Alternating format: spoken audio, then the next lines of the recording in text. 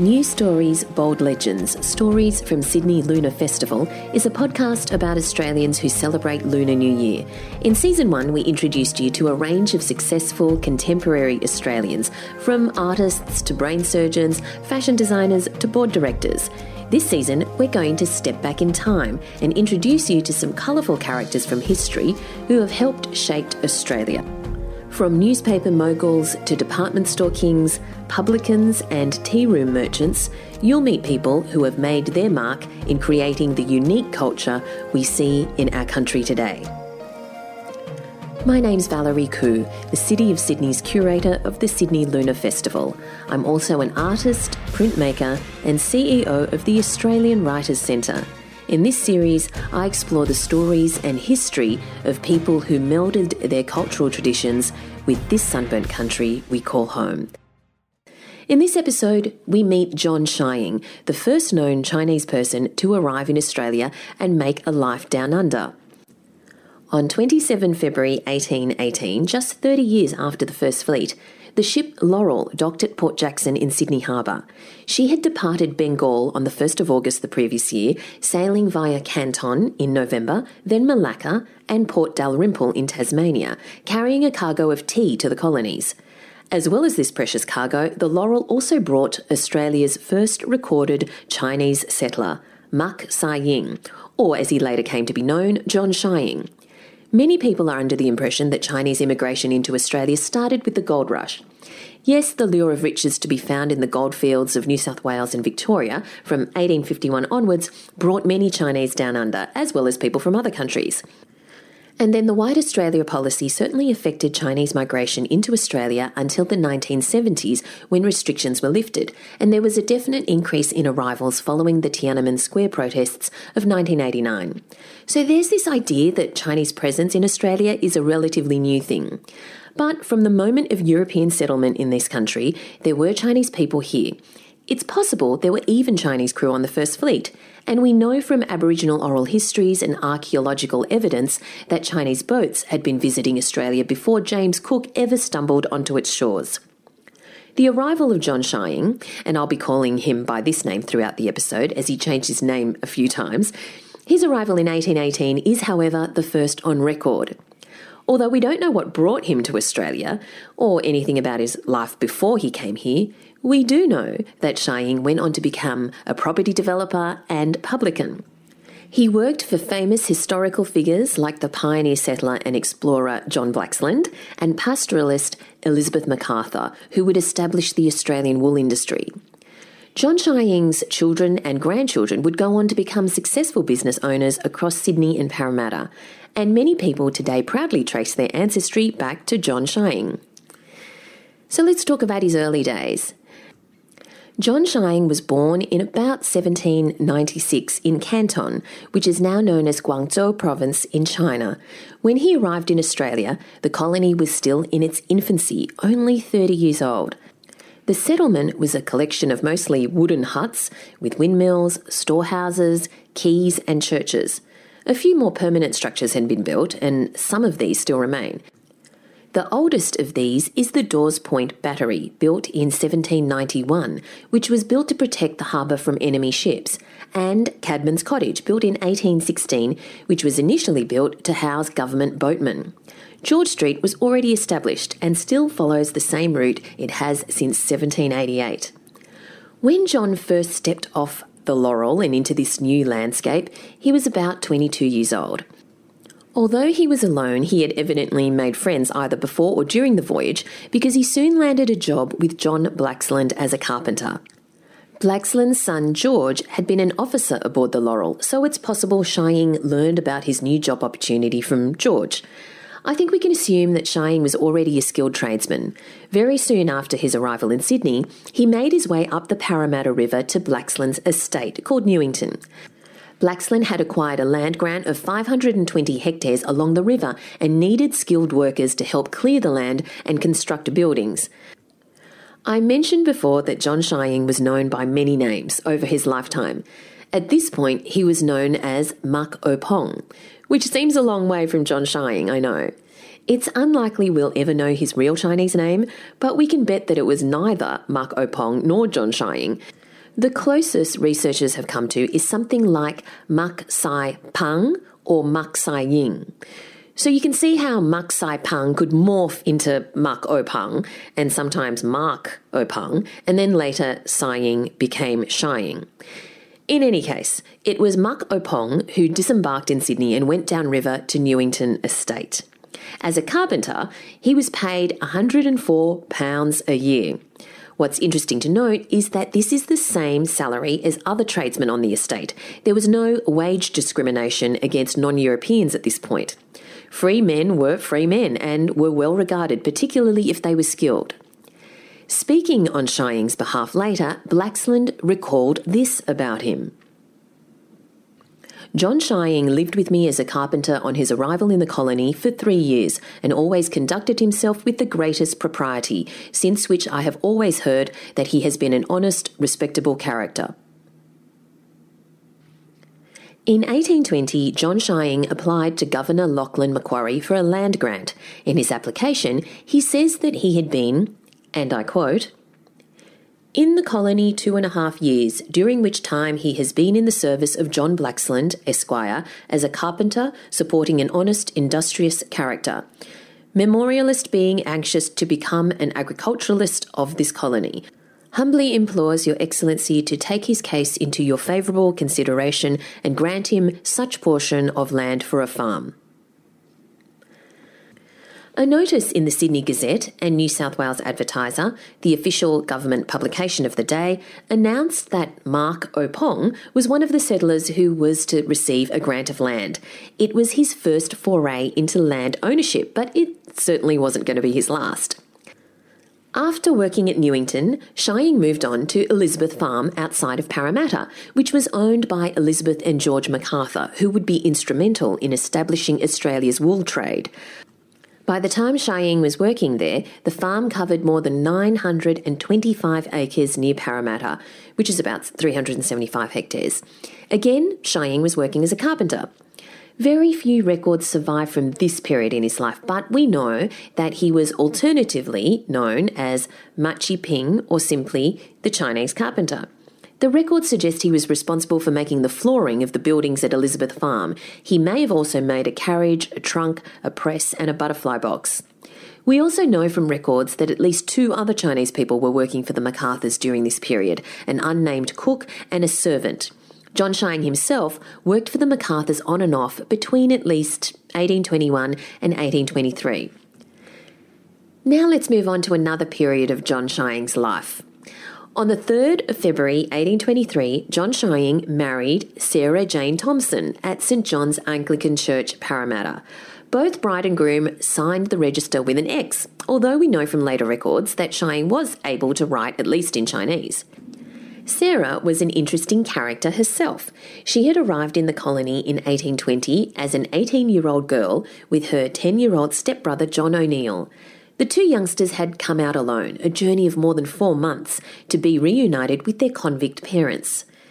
They were Sarah and Daniel O'Neill, and they had been found guilty of counterfeiting coins and had originally been given the death penalty before their sentences were commuted to transportation. The young Sarah, John Shai Ying's future wife, was also implicated, but she was acquitted. I quote from official documents at the time, "Daniel O'Neill and Sarah his wife for traitorously forging and coining certain pieces of counterfeit money resembling the current coin of the realm called shillings and sixpences. Guilty, death. Since reprieved, Sarah Thompson, a girl 10 years of age implicated in the same offence and who had been artfully trained up by the prisoners to pass the coin, was acquitted." So it's from this date of his marriage that he took his anglicised name, John Shai Ying. Later, he would say that it was a custom of his people to change their name after a significant event, such as a wedding. John and Sarah settled in Parramatta area and their first son, John James, was born promptly 9 months later. Following the birth of his son, John Shai Ying petitioned for land in the township of Parramatta himself. And this is what he said and wrote in his letter. "The humble petition of Pung John Shai Ying sheweth, that your petitioner came to this colony about 6 years ago in the Laurel, Captain Green, and has continued ever since that period, having been usefully employed as a mechanic in the colony. That about 12 months ago he married a young woman who came free into the colony, by whom he has one infant son. That your petitioner humbly craves of your excellency the indulgence of continuing in the colony, and further humbly solicits permission to erect a small habitation in this town to enable him to carry on his business and thereby comfortably provide for his increasing family. Petitioner would further humbly beg leave to request the indulgence of an allotment of ground in Church Street, near where he now lives, as the foresaid purpose for being most eligible for his business. So, in 1824, John was granted an allotment on a 21-year lease. Allotments like these could be converted to freehold by building a house worth more than £1,000. John took up the opportunity, exercising his carpentry skills, and built a home with a large veranda. Over the next few years, John would go on to buy and sell more land in the Parramatta region. Although in his first petition, John said he wanted to be an agriculturalist, there is actually no evidence that he ever did get into farming. Instead, it seems he was more of a property developer, trading in land and making a return on his investments through constructing buildings on the property. Also during this period, and we're now in the late 1820s and John is in his early 30s, the Shyings were running a shop. By the time of the 1828 census, they had two more sons, born at regular 2-year intervals, George Hugh and Henry James. It was then that John did the most Australian thing ever. He became a publican. In March of 1829, the Sydney Gazette published a list of persons to whom licences have been granted by the Parramatta Bench of Magistrates for the present year. And there at number 14 is John Shying, the new publican of the Lion in Parramatta. As far as records show, he is the first Chinese-born publican in Australia. In 1830, John would also be granted a publican's licence for Golden Lion in Church Street, Parramatta. And that same year, Sarah and John welcomed their fourth son, Thomas James. So by 1831, John was a successful property developer, shopkeeper and publican. He had a wife and 4 young but healthy sons. He had established a good life for him in the new colony. At 35, he was in the prime of his life. And then, for unknown reasons, he returned to China, where he would remain for 4 years. His departure was apparently not sudden. He granted 2 of his business associates power of attorney to look after his property in his absence. Nevertheless, near the end of the year, his wife sent a request to the colonial secretary asking that John Shying's land be transferred into her name. The reply was simple.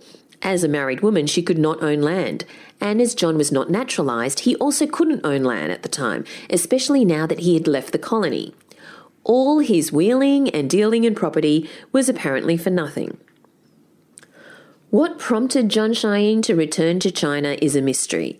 Some historians speculate that he was responding to a family emergency. Some believe he took up a job as a customs official. One thing to keep in mind is that China is much closer to Australia than Europe. When Europeans immigrated to the colonies, they rarely expected to return because it was so far away. Chinese immigrants, however, found it much easier to go back on a regular or semi-regular basis. All we know for sure is that in 1836 his wife, Sarah, died, and shortly afterwards John reappears in official records.